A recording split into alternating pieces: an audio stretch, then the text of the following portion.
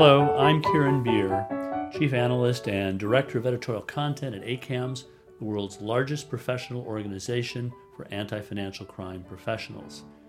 Thanks for joining me for Financial Crime Matters.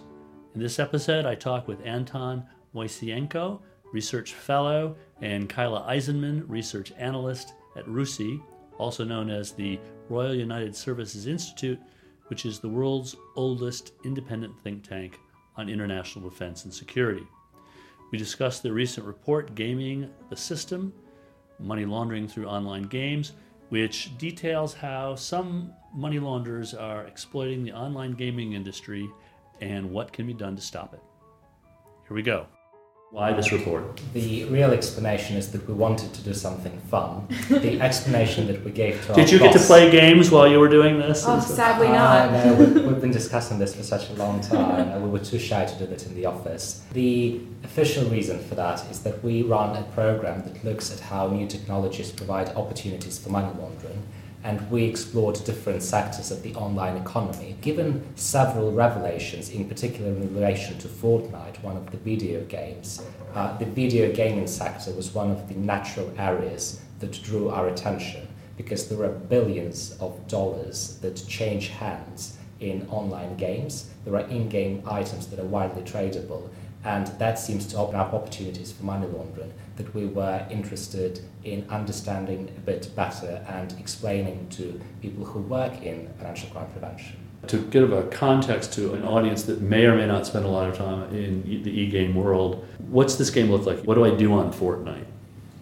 So the thing to bear in mind in relation to Fortnite and indeed many other video games, so we don't want to single out any particular game, Sure. is that they have in-game items and currencies that have real-life value and are being widely traded. That means that, for example, if you have stolen card details that you want to monetize, then you might want to purchase in-game items and then resell them to someone as a way to launder your criminal gains. My idea of these games is that most of them have some kind of quest. I earn or I buy items along the way, and that's what you're talking about with these things.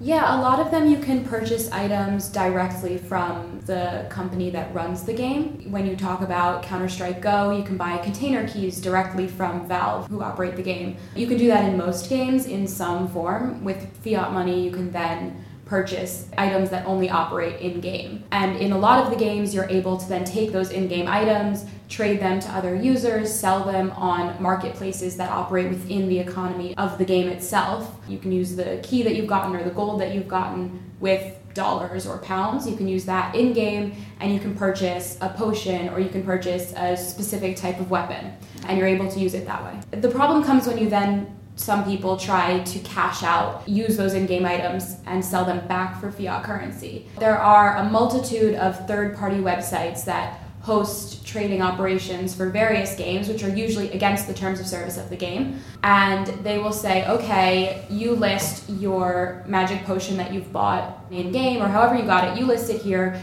you choose the price, and someone can contact you and either buy the item, or they might be able to buy the whole account if you have specific capabilities for your characters, and they will pay you again in fiat currency, and you will give them the items that you've bought in-game. So that's not being facilitated by the gaming companies, but nevertheless there's this whole third-party marketplace trade system. Say you got the item with stolen credit card details and you bought your in-game item.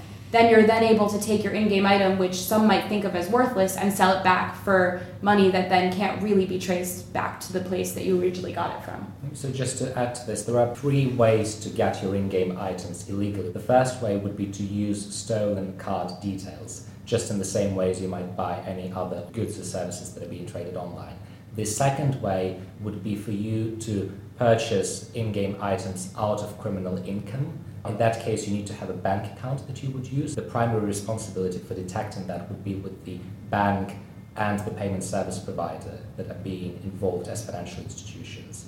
But still, this is another way of getting in-game items legally. And thirdly, you have some people running fairly sophisticated operations that exploit glitches within games to generate in-game items in breach of the terms of service of a particular game, and that used to be particularly prominent and widespread in early 2000s when people actually ran so-called gold farming factories in China with people playing full-time to do exactly that. Now the practice has abated, but this is still an option for people who want to gain those items illegally.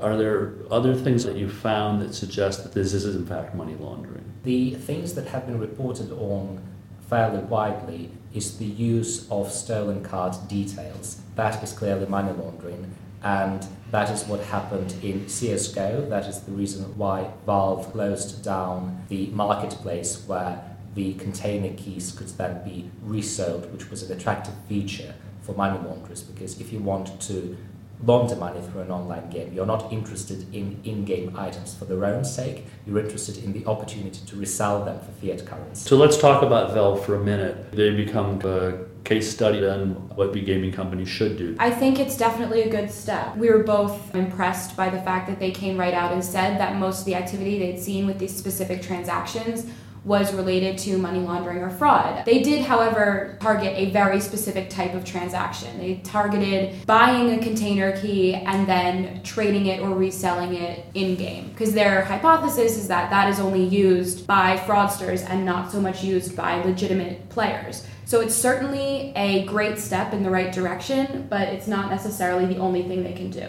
And it's a very helpful case study in understanding the root of the problem. So the root of the problem is that in-game items can sometimes have real-world value. And the reason for that is the opportunity to trade them for real money. If you take away that component of the landscape, if you can only use in-game items within a given game, then there are very few, if any, money laundering vulnerabilities. But the fact is that some games, relatively few of them, allow their in-game items and currencies to be traded officially, and even more games have their items traded unofficially, unwittingly, because those are being traded on extraneous marketplaces that operate specifically to enable this kind of commerce, which is incompatible with the rules of those games. How does the trade take place? In some cases, you might have somebody with stolen card details who would want to buy in-game items either from other players on illegal marketplaces or just in-game. Sorry, as a note, there were a bunch of case studies of that with Apple's store, with Clash of Clans and Clash Royale, where fraudsters were basically automating trying to use stolen credit cards until they would hit the one that would work, and then they would buy lots of gems in, say, Clash of Clans. So there are examples of this happening. Oh, that's right. And there are parties to those transactions that might be innocent in the sense that maybe I am a very bad gamer, which I probably am. I suppose you don't boast that you have to buy your gems. Yeah, right? Well, exactly. And if I wanted to be really well respected in a game, I might be tempted to actually buy some of the artifacts that would enable me to be this powerful gamer. And then I would go to one of those illicit, third-party, unofficial marketplaces, and I would buy in-game items from someone and just pay them with a bank transfer. Now, the question there is, how would they transfer the item to me? So in some games, it's possible for one character to just give an in-game item to another character. In other games, that might not necessarily be possible or easy, but you could just hand over the control over your account to someone else. And that is the way in which all of the items associated with that character would be transferred to the buyer. We're not looking at dark web marketplaces where they're super hard to access, and if you went looking for them, you couldn't necessarily find them. All you have to do is Google Final Fantasy marketplace, and you'll find tens of, maybe even hundreds of results of places, of websites and platforms that are offering account transfers, item transfers, in-game currency transfers, all sorts of stuff. You can do it on a variety of websites. You can check reviews for some of the sellers. It's a whole sort of economy that's going on. And up until 2007, you could do it on eBay, but then eBay clamped down on this trade because they acknowledged that it was in breach of the rules of those games, so they added this kind of in-game weaponry to the list of items that were banned from eBay. So if we try to understand this as a potential tool for money laundering, in addition to getting gamers to pay for these, how would that work beyond the gaming world that I would use these as a currency? Do you have a sense of that from the report? There are kind of two propositions here. The first proposition is that a lot of people treat those items as having value, which is amply demonstrated by the fact that they are being traded for real money on all those marketplaces. And the second proposition is that if something has this subjective value, then you can use it to pay people.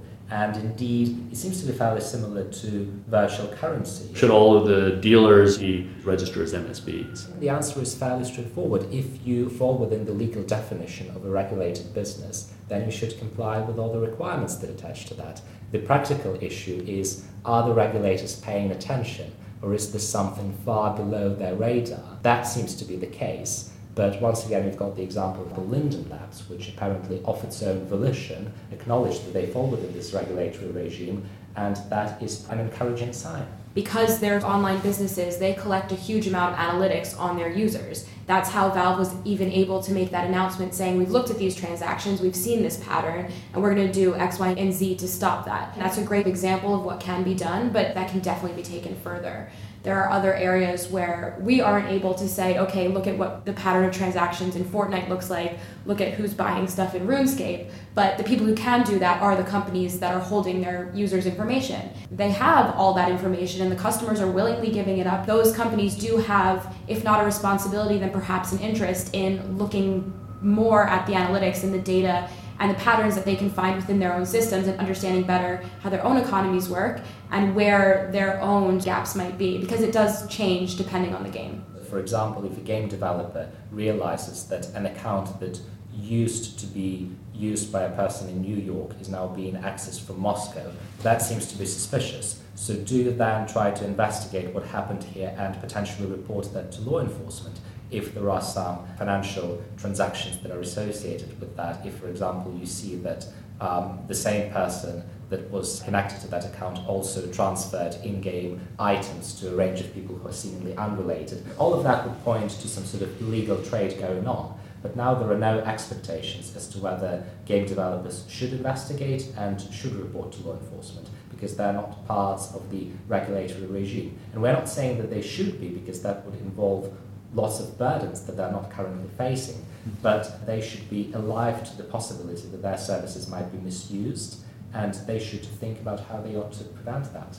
What can we tell financial institutions about this? It might be worth at least being familiar with these third-party markets that are going on, because these people are certainly exchanging in-game currencies or items for fiat currency. So if you're seeing player auctions or G2G as a transaction on someone's statement and in their account, I'm not saying that's necessarily a huge red flag, but it should be at least something that financial institutions are aware of and thinking about. And perhaps if it's a lot of those smaller transactions where they're getting money from those places, that might indicate something. Yeah. I'm not sure that we are welcome messengers, because we're saying that there should be one extra component to the million of things that financial institutions are already doing. Oh, they'll be excited to hear that, yes. Well, it keeps everybody employed. Well, exactly. And the counter-argument to that would be, well, look, if you, for example, monitor for illicit gambling transactions and identify unlawful gambling websites that people pay and receive money from, then why not try and, if you can, do something similar in relation to those third-party websites that Kayla referred to. It's something to give the enterprising compliance officer to think about it, and maybe perhaps someone who's a spare-time gamer. Yeah. Well, exactly. I want to thank you, Anton Moisenko and Kayla Eisenman, for being here, and thank RUSI for the work that they've done and continue to do. Of course. Thank you so much for having us. Thank you, Kieran. Thanks for listening to this episode of Financial Crime Matters. I hope you enjoyed my talk with Anton Moisenko and Kayla Eisenman from RUSI. If you did like what you heard, please subscribe to Financial Crime Matters with Kieran Beer on Apple Podcasts or Spotify, because financial crime matters to me and to you. See you next time.